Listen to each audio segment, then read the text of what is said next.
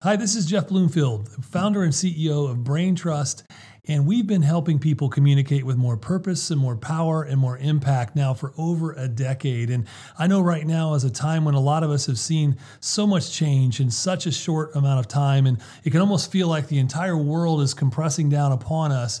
And yet we still got to move forward. We still have to do business. We still have to provide for our families. And so today I want to take just a few minutes and I want to encourage you.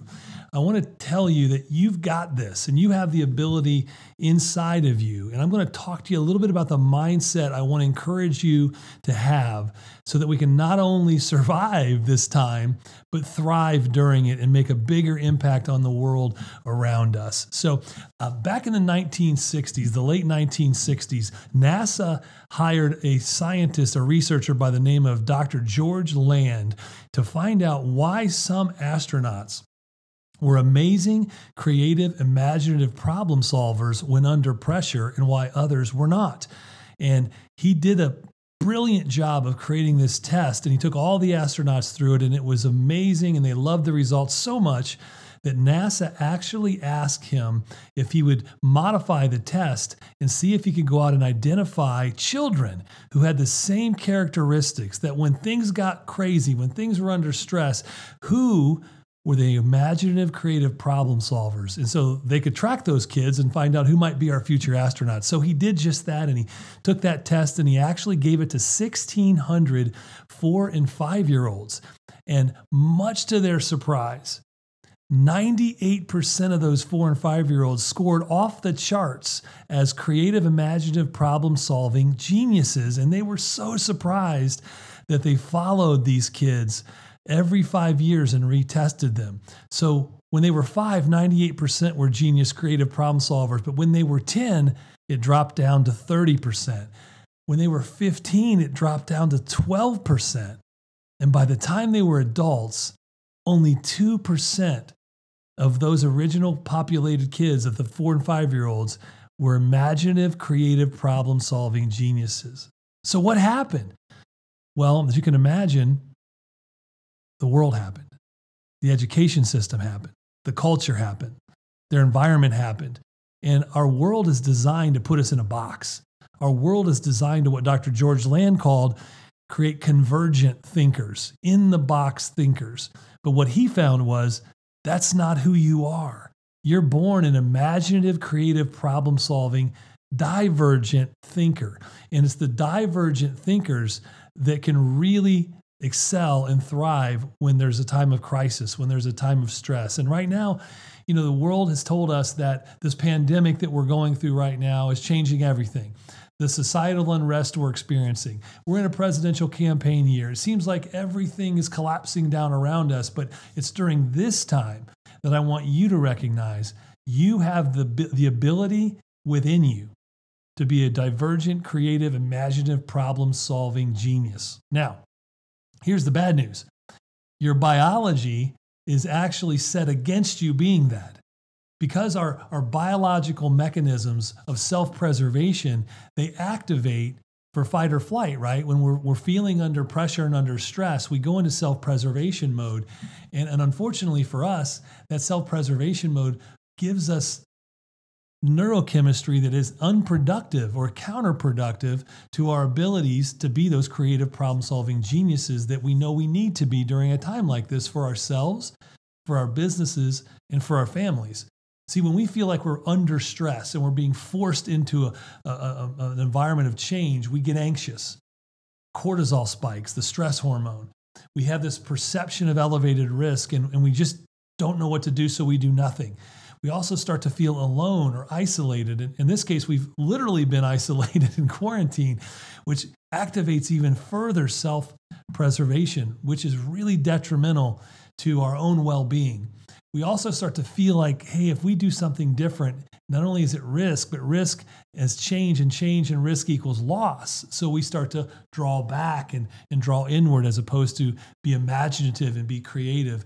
And then finally, when we feel like we're being forced to change, we feel overwhelmed. And so we can only take so much change at one time. And if you're like me, In my family, since about March, we feel like change is coming at us left and right a million miles an hour. And how many of us right now are preparing our kids to go back to school in an environment that we're not familiar with? And we're trying to pivot our work and our environment. And we're going virtual versus face-to-face meetings. And many of us canceled vacations and nothing seems normal. But if you take a breath and you recognize that deep inside of you is still that 5-year-old kid that's desperately wanting to be that creative, problem-solving genius, then you can do it. You just have to recognize that the environment doesn't control your mindset. Your mindset controls your environment. Let me tell you another quick story. Back in 1954, there's a lady by the name of Kay Zufall, and you may not know the name, but her brother-in-law, Joe McVicker, in Cincinnati, Ohio, had created a product like a putty that cleaned wallpaper, because at the time, the furnaces and the stoves were running by coal and produced a lot of soot on the wallpaper. And so he created a product, a cleaning putty that you could use to clean your wallpapers with. Well, as things changed for Joe, as the environment around him changed, they got cleaner energy. They got better, higher efficiency furnaces, and they no longer put out the soot on the wallpaper. And so what happened? He was about to go out of business. So here's the thing. Here's where Kay Zufall comes in. She worked at a nursery school. She ran a nursery school, and she needed something to help her kids do crafts for something for Christmas projects. And so she thought, hey, you know what? My brother-in-law's company has that putty. We'll take that in and let the kids play with it. And sure enough, she took that putty in. The kids played with that putty, and it was so much fun that she went back to Joe and said, hey, Joe, I think I might have found a different use for your cleaning putty. And Joe said, what is that? I said, well, the kids had a blast creating Christmas ornaments with it. I think you should turn it into a toy. So you know what they did? They removed any chemicals and any detergents, injected a little bit of coloring dye into that, and guess what they invented on the spot? Play-Doh. Now, it's one thing to be an imaginative, creative, problem-solving genius, and it's an entirely another thing to turn it into something marketable. They didn't have any way to market it. They had no money to market it, so they convinced a gentleman by the name of, you ready for this? Probably never heard of him, Bob Keeshan. Probably don't know the name. He was Captain Kangaroo. They introduced the concept of Captain Kangaroo and told him if he would show it on his show, his television show, which many of us grew up watching, that they'd give him 2% of the profits. He agreed, and the rest is history. All because Kay Zufall tapped into her creative, imaginative, problem-solving genius. So here's my question to you.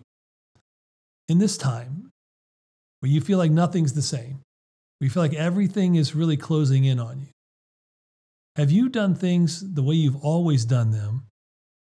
Have you worried about how you're going to do things tomorrow? Or have you focused on tapping into that creative genius that lives within you? Here's what I want you to do.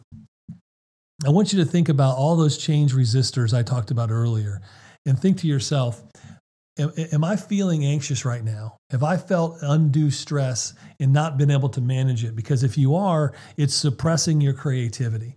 Have you started to feel so alone and isolated because of the quarantine and the environment that you're not allowing yourself to imagine, to dream, to be creative? If so, how are you going to be able to put your super genius into the world in order to make the impact that you know you're wired for? Have you felt like you're only losing things during this time versus gaining things by coming up with creative ideas? And whether you own your own business or whether you work for somebody else right now, what have you done to creatively problem solve something new for your customers or clients that maybe they hadn't thought of? Looking at things through a different lens. Back to Dr. George Land, the researcher who came up with that research, he said a great exercise he does with his kids, he takes something like, let's say, a fork. And at dinner, he holds the fork up and he says, all right, kids, 5 minutes to come up with as many ideas of uses of a fork other than eating, other than using it as a utensil. And all of these amazing ideas start popping out. Are you allowing yourself to be creative that way? Taking something that you normally did before COVID and saying, what are the creative, imaginative uses of the solution or product I sell that no one's thought about? Have you whiteboarded those out without judgment, without allowing yourself to feel like somebody will think it's a dumb idea, and throwing all of those ideas against the wall to see what is in there that's genius because you know it's there? Have you adopted a mindset that allows you the permission to be okay with bad ideas? See, so many people think, well, I can't be creative. I can't be imaginative.